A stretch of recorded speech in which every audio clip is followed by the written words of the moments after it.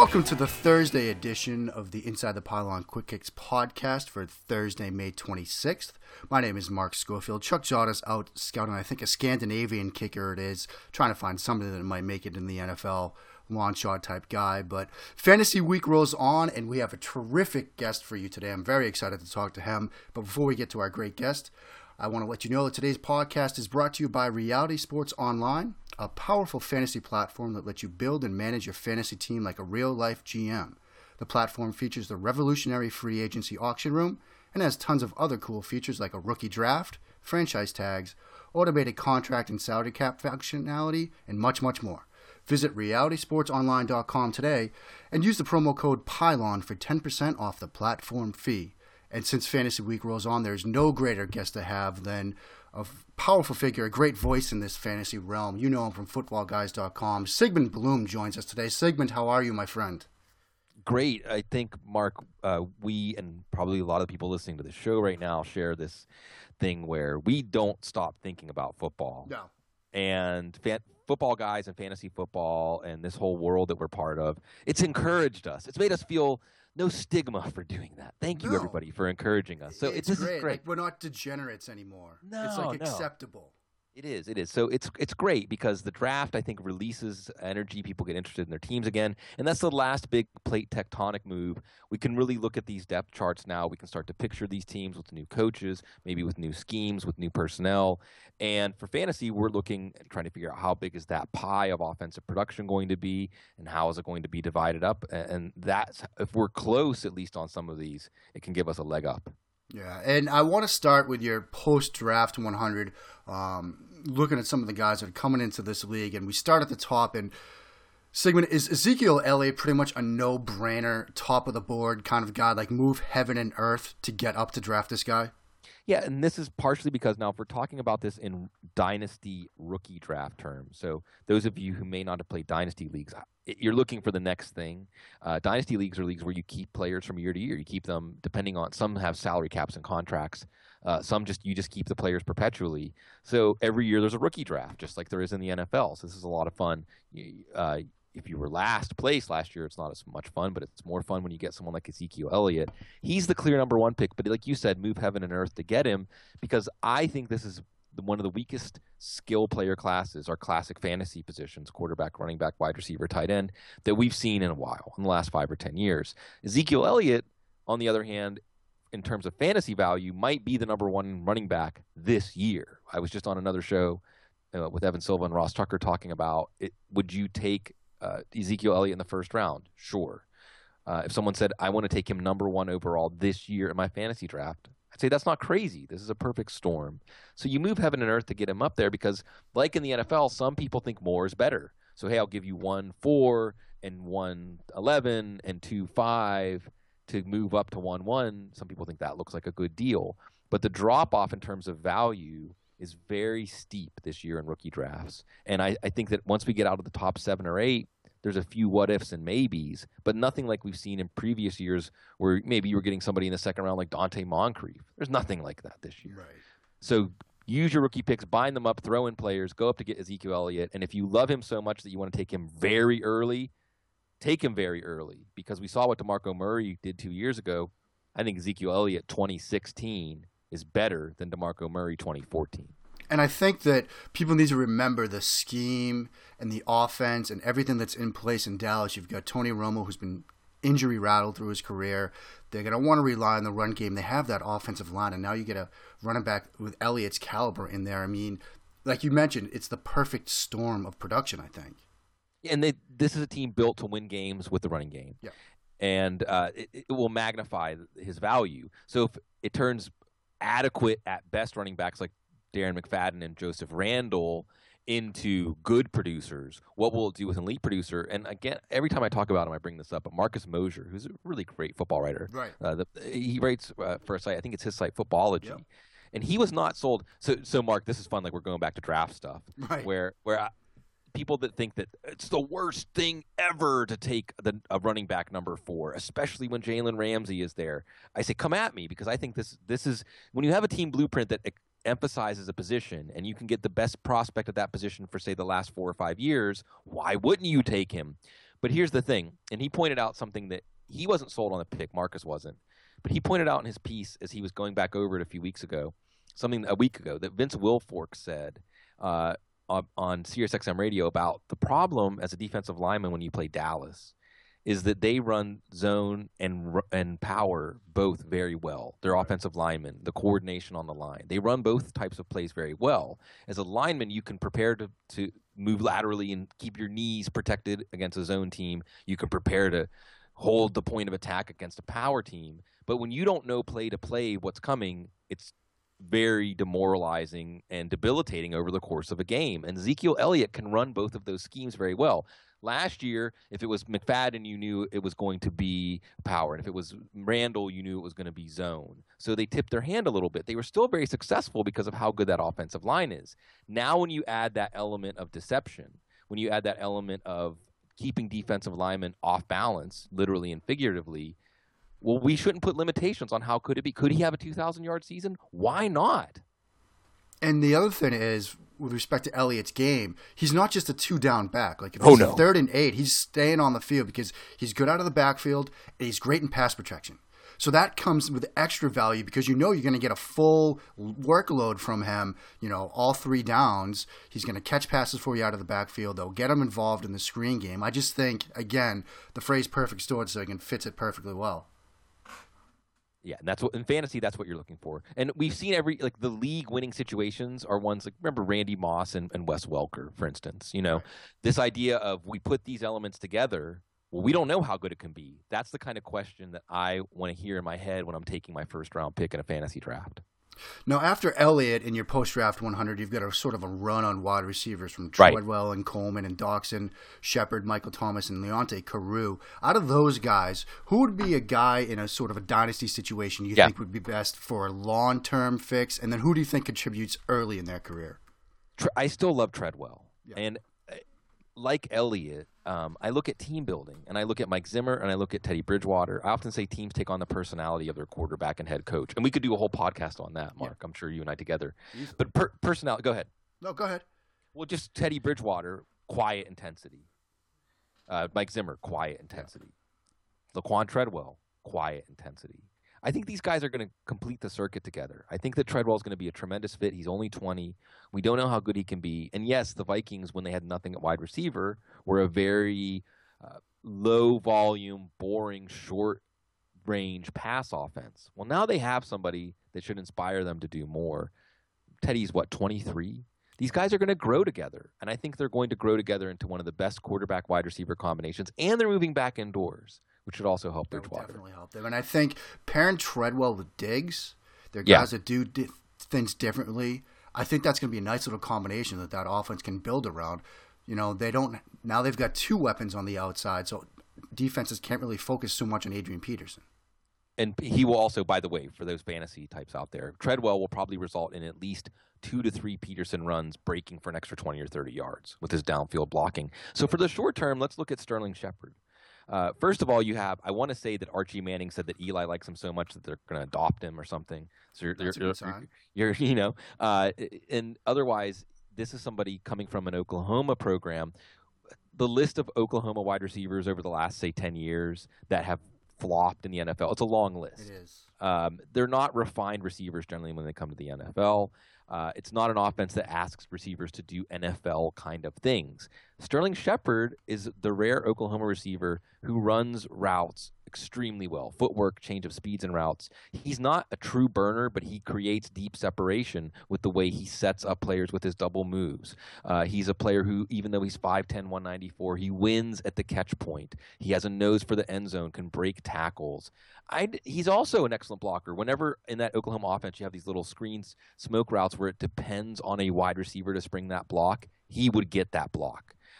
Like Treadwell, a tremendous blocker. And we have Victor Cruz still working on the side. Okay, so we're 2 years removed from the patella injury, or a year plus. Now this calf issue that sidelined him last year, well, it's May, and he's still working on the side. He took a huge pay cut. Sterling Shepard's going to be the number 2 receiver for this team. Yeah. Odell Beckham's going to gather all the coverage. Shepard's going to get the good matchups. and I think you're going to see Sterling Shepard come out of the gate, maybe as the number one rookie receiver for this year. And the only thing that would have put him behind Treadwell long term would just be he's not going to be the number one on a team with Odell Beckham, but he's going to be a very good NFL receiver.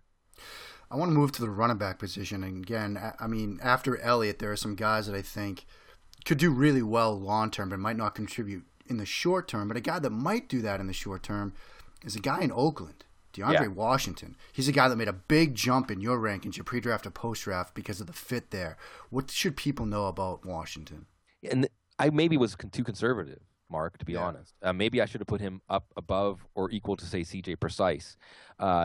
He's a running back, I think, that has some refinement to his game before we see what he's capable of, but a lot of juice in his legs when you watched him at Texas Tech. A guy that you want to get in space, but also a guy that has that classic short, compact build. Not a true power back, but I think he can handle himself in between the tackles if he gets his game a little more under control.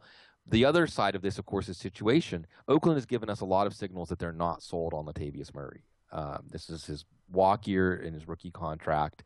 And I think Washington is a guy, at the very least, that could step in and do some of the things that they hoped Roy Halou could do last year as a situational back. But then once you see him, maybe you ask him to do more. There's a running back that we see it every year, Mark, in fantasy football, that some running backs that we don't have on our radar or we're just considering on the margins by week 12, 13, 14, when it gets really important in fantasy leagues, are very important. I think DeAndre Washington is someone we have to watch. And in OTAs and training camp, the more the coaches like him, the more you should like him. And look for him to slowly but surely, maybe quickly, overtake Murray.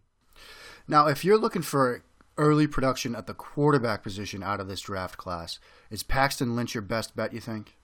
Well, Lynch is interesting simply because he has great receivers. He's got Sanders and Thomas. Now, they're only going to ask him if he starts to throw 22 times a game, 24 times a game. But he is a great athlete.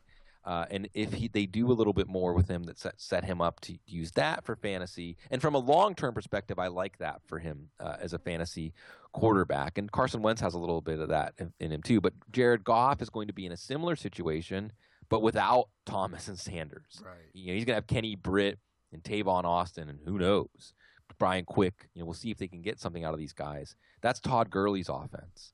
So I think that it is Lynch in the short term, but really in the short term, none of these guys you're not even going to look at in fantasy leagues, even as a streamer where you just pick them up to play them for a week to cover a bye week, because as rookies, they're going to want to keep everything bite-sized for them. You're looking at year 2, year 3. This isn't going to be an Andrew Luck, Cam Newton, RG3 kind of situation where these guys can really hit the ground running for fantasy football.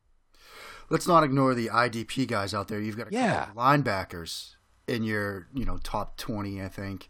Myles Jack and Darron Lee, those two guys. What should IDP players expect from those two? Well, Myles Jack, as far as we know, the injury concerns are long-term concerns. He's going to slot in as a 3-down linebacker right away with Telvin Smith in that defense.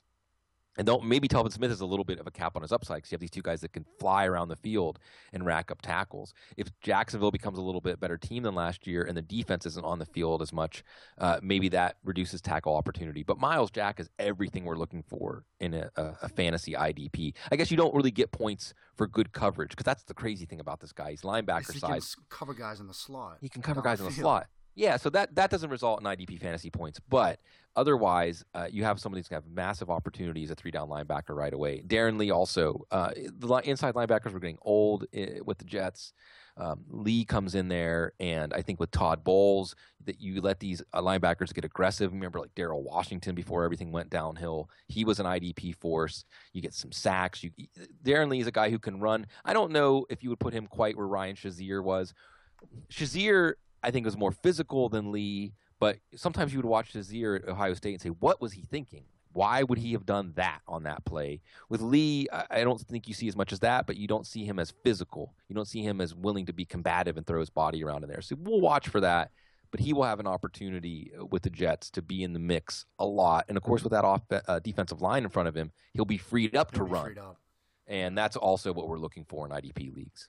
Another defender that made a kind of a jump, similar to Washington on the offensive side of the ball, was Carl Joseph. drafted by Oakland, the safety from West Virginia who missed a lot of last season, that torn ACL. But I think you feel that he's in a good fit there and can make a lot of plays and be valuable for IDP players. Well, and he's matched up with Reggie Nelson now. Yeah. So you've got Reggie Nelson on the back half of that defense. He's going to be your center fielder. And now you can play around with Karl Joseph. You can send him on blitzes. He's a ball hawk. He's a ball hawk whether you're asking him to go sideline to sideline as a safety, whether you're asking him to stick to guys. As far as his run support and his ability to be not just a sound tackler, but a tackler that can force fumbles and blow up plays, he's reminiscent of Bob Sanders. Now, maybe he'll have a Bob Sanders injury history. Bob Sanders is one of my favorite players to watch in the time I've been watching the NFL. So that may be a little bit of aesthetics or emotional reaction on my part, Mark, to say Karl Joseph is a player. I wanted my Steelers to take him. He didn't get that far. So as long as the ACL recovery is good, the other thing you have in this defense, and let's just go talk some football real quick, Mark. The Raiders, all of a sudden now, you got Khalil Mack. Good team right now. Yeah. Khalil Mack now with Bruce Irvin. You also have, remember they picked up Aldon Smith. Everyone forgets that. They picked up Aldon Smith. So now you have Mack with Irvin and Smith in this pass rush. You've got Mario Edwards Jr. A lot of people thought he was a reach in the early second round. He panned out, had a neck thing that they were worried about, but that looks like that's going to be okay. So, you have the players up front to generate pressure. Now you have Nelson and Joseph, which I think is a tremendous, tremendous safety combination. You have an offense that can put points on the board and put the opposing offense under pressure to keep up with them. I like this Raiders team, and I see a potential group of defensive playmakers that gel and a team that gels this year. So that's another reason I like Karl Joseph, short-term and long-term. Now, I will get away from fantasy for a second. I just got to ask you this. I know you're a Steelers fan. I'm a Pats guy. But isn't the NFL better when the Raiders are good? Yeah, I think that, and I'm not that old. Okay, I'm 40. I mean, 39. We're the same age, basically. I was born in 1975, which is when the Steelers won their first Super Bowl. But I'm old enough that I can remember when it was still very fresh in everyone's minds that the AFC, the epic battles of the Raiders, Dolphins, Steelers, Broncos. Later on, you have the Oilers. Every one of these teams were good enough to be a Super Bowl winner in some of these seasons. A lot of people think the best Steelers team didn't even make the Super Bowl. It was, I think, 78, the year that Franco Harris got hurt, or the Super Bowl that happened in 78. So, yeah, when you have that, I think we've had in the AFC similar but lighter version with basically Denver or Indy. I should say Peyton Manning, yeah. Tom Brady, and Ben Roethlisberger. What do you have? With the exception of the Joe Flacco Super Bowl, those guys have represented the AFC how many years in a row? It's like 12, 13, 14. Yeah, it's ridiculous. So that creates intrigue in the playoffs, and that also creates the one-upmanship, trying to stay a step ahead. Maybe it's going to be the NFC that gives us that now, with Teddy Bridgewater in Minnesota and what's going on there, with Cam Newton, with Seattle, who we know are going to be perennially around there. I think Dallas is going to be right in the mix again this year, speaking of Ezekiel Elliott. I think that Arizona obviously is going to be in the mix. Speaking of New England, they get Chandler Jones. So in Green Bay, they get back Jordy Nelson. So maybe it's the NFC that's going to give us that steel sharpens steel, iron sharpens iron kind of thing, where these teams just keep getting better and raising the bar for each other. That's probably a good point, but I don't know. There's something about the silver black and the black hole out there. It's fun. Get Matt Waldman talking about the Raiders. When you have Waldman on here, get him opining, get him waxing philosophical and poetic about Al Davis and the Raiders and the way that he put together the island of misfit toys and really changed the course of professional football doing that. Will do. We're going to get to some more stuff with Sigmund in a moment, but first I wanted to tell our listeners, have you ever wished you could be an NFL general manager? Well, now you can thanks to Reality Sports Online, a powerful fantasy sports platform where owners get to build and manage their fantasy team like an NFL general manager. Reality Sports Online was created by former NFL front office personnel and features a revolutionary free agency auction room which mimics NFL free agency, enabling fantasy owners to negotiate and sign the NFL's top talent to single or multi-year contracts. The platform can host up to 32 teams and has tons of other cool features in addition to free agency, like a rookie draft, multi-team trades, franchise tags, injured reserve, automated contract and salary cap functionality, and much, much more. Test your GM skills for free at realitysportsonline.com in a mock-free agency auction. And if you like what you see, use the promo code PYLON to receive a 10% discount on your team or league today. Fantasy just got real at realitysportsonline.com. Sigmund, I wanted to talk to you about a piece that you've got up at Football Guys right now. It's about the 10 things fantasy players learned in 2015. I think it's a great resource for people who are starting to get into their drafts, starting to think about how they're going to structure their teams. And first off the bat, something dear to my heart, QB1s can be draft busts in fantasy leagues. Yeah. It doesn't make sense to me, Sigmund. Make some sense. Yeah, well, it doesn't make sense. And certainly, if you drafted Aaron Rodgers and Andrew Luck last year, it didn't feel like it felt like the world was upside down. So the trend, and every time I talk about this, I have to mention J.J. Zacharyson, number fire at late round quarterback. He wrote something 4 or 5 years ago, the late round quarterback idea that don't even draft a quarterback in the first 10 or 12. You can actually what we would call stream quarterbacks and pick one up off of the waiver wire based on who's hot or the matchup, and cobble together a committee over the course of a year that can equal the production of, say, the number 6, 7, 8 quarterback, maybe better. And along the way, maybe you stumble onto a Nick Foles from a few years ago while you're cycling through some of these guys. Kirk Cousins last year, you were cycling through. No one drafted Kirk Cousins. Nobody did. People weren't hot and bothered to get him off the waiver wire in the first half of the year. He was winning leagues for us in the fantasy playoffs. So the trend was already going in this direction last year. And I think in more traditional casual leagues, quarterbacks are still going in the first and second round. Now, if you follow the industry and you follow quote unquote expert leagues, we like to play it like taking the gas tank to E.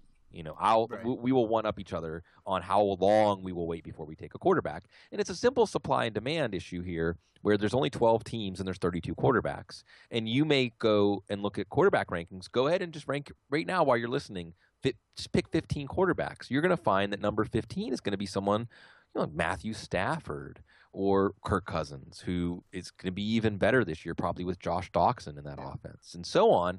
You're like, I'm comfortable with the number 15 quarterback, so why take a quarterback early? That being said, Andrew Luck, Aaron Rodgers, this year, Cam Newton going into drafts, we'll look at him, Russell Wilson. These are guys that still give you an advantage. And at a certain point in your draft, the risk-reward balance, if you're doing a draft and Cam Newton is still there in the 6th round, take him. If Russell Wilson's still there in the 7th, 8th round, take him.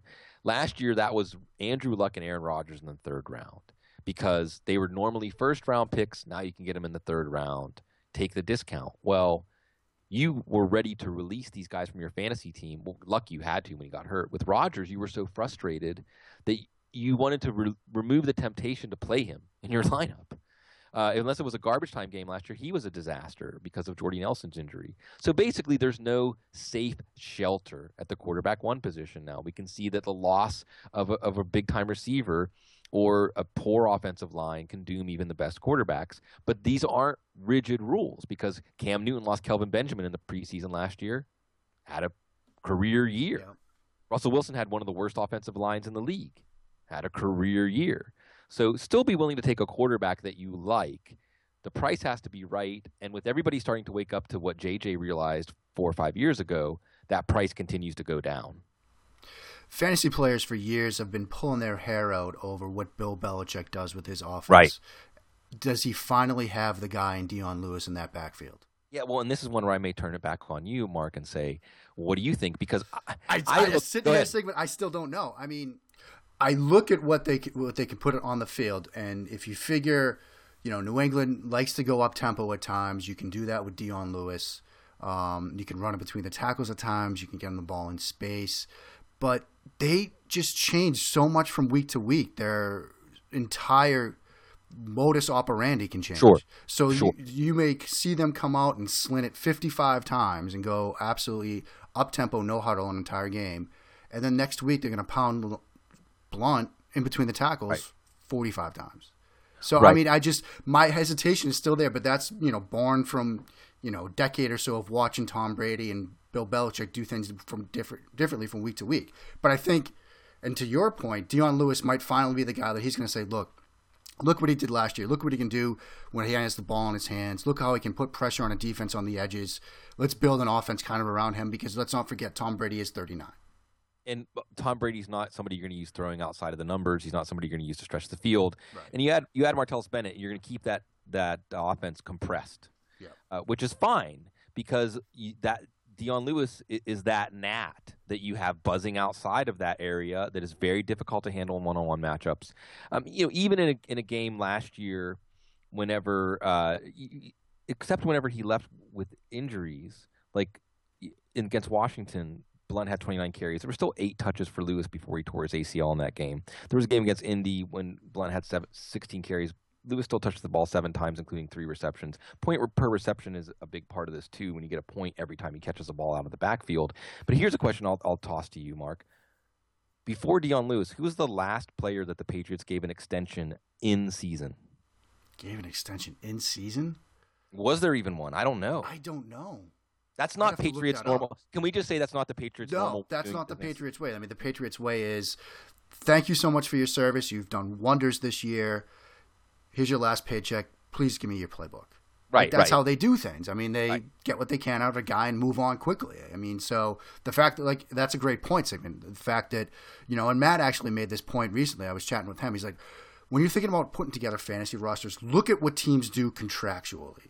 Mm-hmm. Like if they're signing a guy to a long-term deal, if they're, like you said with Lewis, re-signing him in-season, that means they've got a plan for this guy that's not just the next 6 games.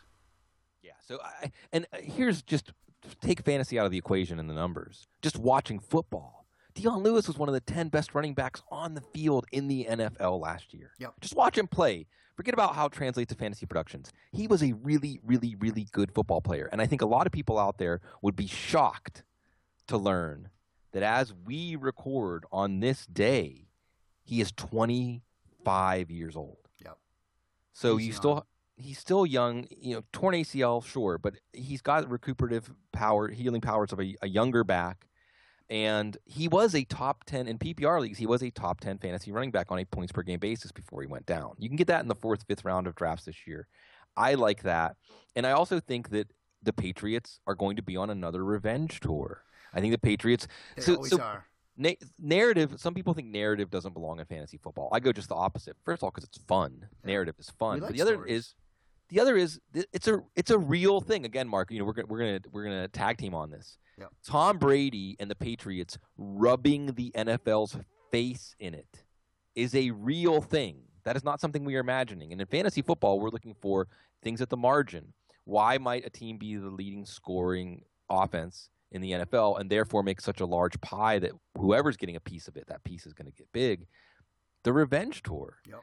And it's going to happen again. And if he misses the first 4 games, it's especially going to happen. And I do think the addition of Martellus Bennett is very underrated. I think this offense is going to put defenses in binds that they can't solve. Maybe one week it'll be Bennett, maybe one week it'll be Lewis, maybe one week it'll be Edelman, and they'll take turns. But the numbers are going to come, and they will all intersect at Tom Brady. I mean, I know people that have pretty much just tried to draft just Patriots, just draft a roster of Pat's players because you're going to get big numbers every other week from one of these guys. So. Yeah, the offense is going to be one of the best in the league again and probably set the bar extremely high. And hopefully we'll get to see Brady play at Arizona in week 1. That game's going to be like 51-45 if he can play. Yeah, I mean, that's one definitely worth staying up for. Yeah. Definitely. Speaking of tight ends, the tight end position usually confounds people. They don't know how to deal with it. Do you draft a guy early? Do you just wait and see who you can get later on in drafts? Obviously, Gronkowski, people typically think he's the number 1 tight end, but is he really that far removed from the rest of the pack anymore? Probably not. Jordan Reed was basically equal to him on a points per game basis last year. And Cousins and Reed have something good going in the red zone. They do. And again, this is something that we don't put enough weight on in fantasy football is quarterback and receiver chemistry. There's a lot of chemistry there. And Reed, what has been an injury-prone player, I think the next concussion could keep him out for a long time. I don't know how long, but they gave him an extension that indicates to me that at least internally, what they've been able to determine about his durability gives them confidence. And he was a player that for the first time last year played through nagging injuries. So I think Jordan Reed, in any week that we're projecting, so one of the things I do, Mark, is every week I project the stats for every player in every game. Right. So in a typical week, I'm going to project Jordan Reed roughly equal to Rob Gronkowski, even though Gronkowski's a first-round pick, Reed's a 3rd or 4th-round pick. Tyler Eifert, who now we don't even know if he's going to play week 1, I would also have roughly in the same area. his red zone connection with Andy Dalton, plus the fact that Marvin Jones is gone, Mohamed Sanu is gone, there's more targets there.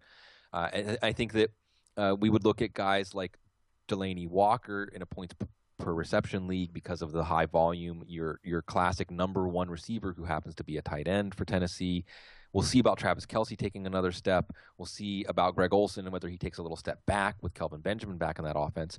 These guys don't represent that much of a drop-off. Now, after that, we may debate Coby Fleener.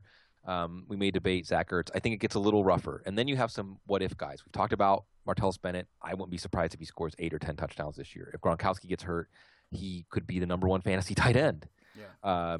You have Dwayne Allen. If he can stay healthy, now he's the number one tight end in Indy. We saw him basically score a touchdown a game when he was healthy a few years ago. So Jared Cook in Green Bay. They haven't had someone like him since Jermichael Finley.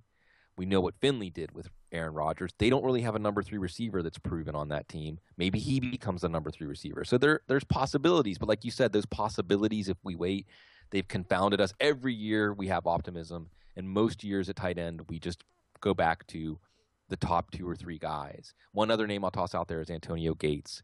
Speaking of Matt's point about money, the money San Diego gave him shows me that they still expect him to be a core part of the offense. And when he came back after his suspension last year, he was basically around a top 6, top 8 fantasy tight end, up and down from week to week. But again, in the red zone, which is where we make our money in fantasy, Rivers is going to look his way. Now, we're just about out of time, but I wanted to ask you about when you think about looking sort of at the margins and trying to find like some other way to sort of gain an edge when you're constructing a team. Do you look at coaching changes either at the head coach level, like a Hugh Jackson in Cleveland, or even at the coordinator level, and where in the past you might want to take a flyer on a Cleveland Brown, now with what Hugh Jackson's going to probably do with that offense, does that give you sort of pause, give you a second thought and reaching for one of those guys? Sure. Corey Coleman, for instance. And talk about tight end, Gary Barnidge might be somebody you look to just because who else is going to catch the ball now with Brian Hartline cut? I mean, he's probably going to get almost as many targets as he got last year. But I think it's important to look for those year-over-year changes and look for teams that may be more offensive-minded. Miami and Adam Gase comes to mind. Yeah, even San Francisco and Chip Kelly. We know that this offense could barely rub 2 sticks together last year. With Chip Kelly, maybe things change where they lose a lot of games. Maybe they lose a lot of games like 54-21 or 24, but they weren't putting up those points last year. Someone like Carlos Hyde, Torrey Smith maybe has a resurgence as Chip Kelly just puts in a certain number of deep shots by design. So we do look at those changes, and I think that's the biggest part of fantasy football right now, Mark, is looking at offenses that we know are going to be different because we're trying to figure out the size of the pie. And we're trying to figure out how the pie is going to be divided up. But the size of the pie changes from year to year. The Minnesota passing game with the introduction of Laquan Treadwell and then moving indoors. How's that going to change things?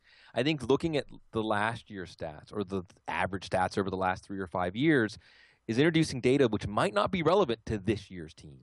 Those are the kind of decisions we have time to think about now. The draft's over, free agency's over, the coaching changes are all done, OTAs are starting. Now we can really look at these depth charts and ask ourselves, what are these offenses going to look like, and how can I benefit from the change that happens every year in the NFL? Sigmund, great stuff. Thank you so much for coming on. I know everybody that's listening probably already does, but if you don't, follow Sigmund on Twitter at Sigmund Bloom. Definitely check out the stuff on Football Guys. I'm a subscriber. You should be too. Check out our friends at realitysportsonline.com. Check out that platform. Use the promo code Pylon if you do. And, of course, check out InsideThePylon.com. Fantasy Week continues. We'll have our last show of Fantasy Week tomorrow with Matt Harmon of Football Guys. We'll get to talk with Matt and talk some wide receivers with him. But on behalf of Sigmund Bloom and my friend Chuck Zott, who's out somewhere in Scandinavia scouting kickers, this is Mark Schofield. Thanks again for listening.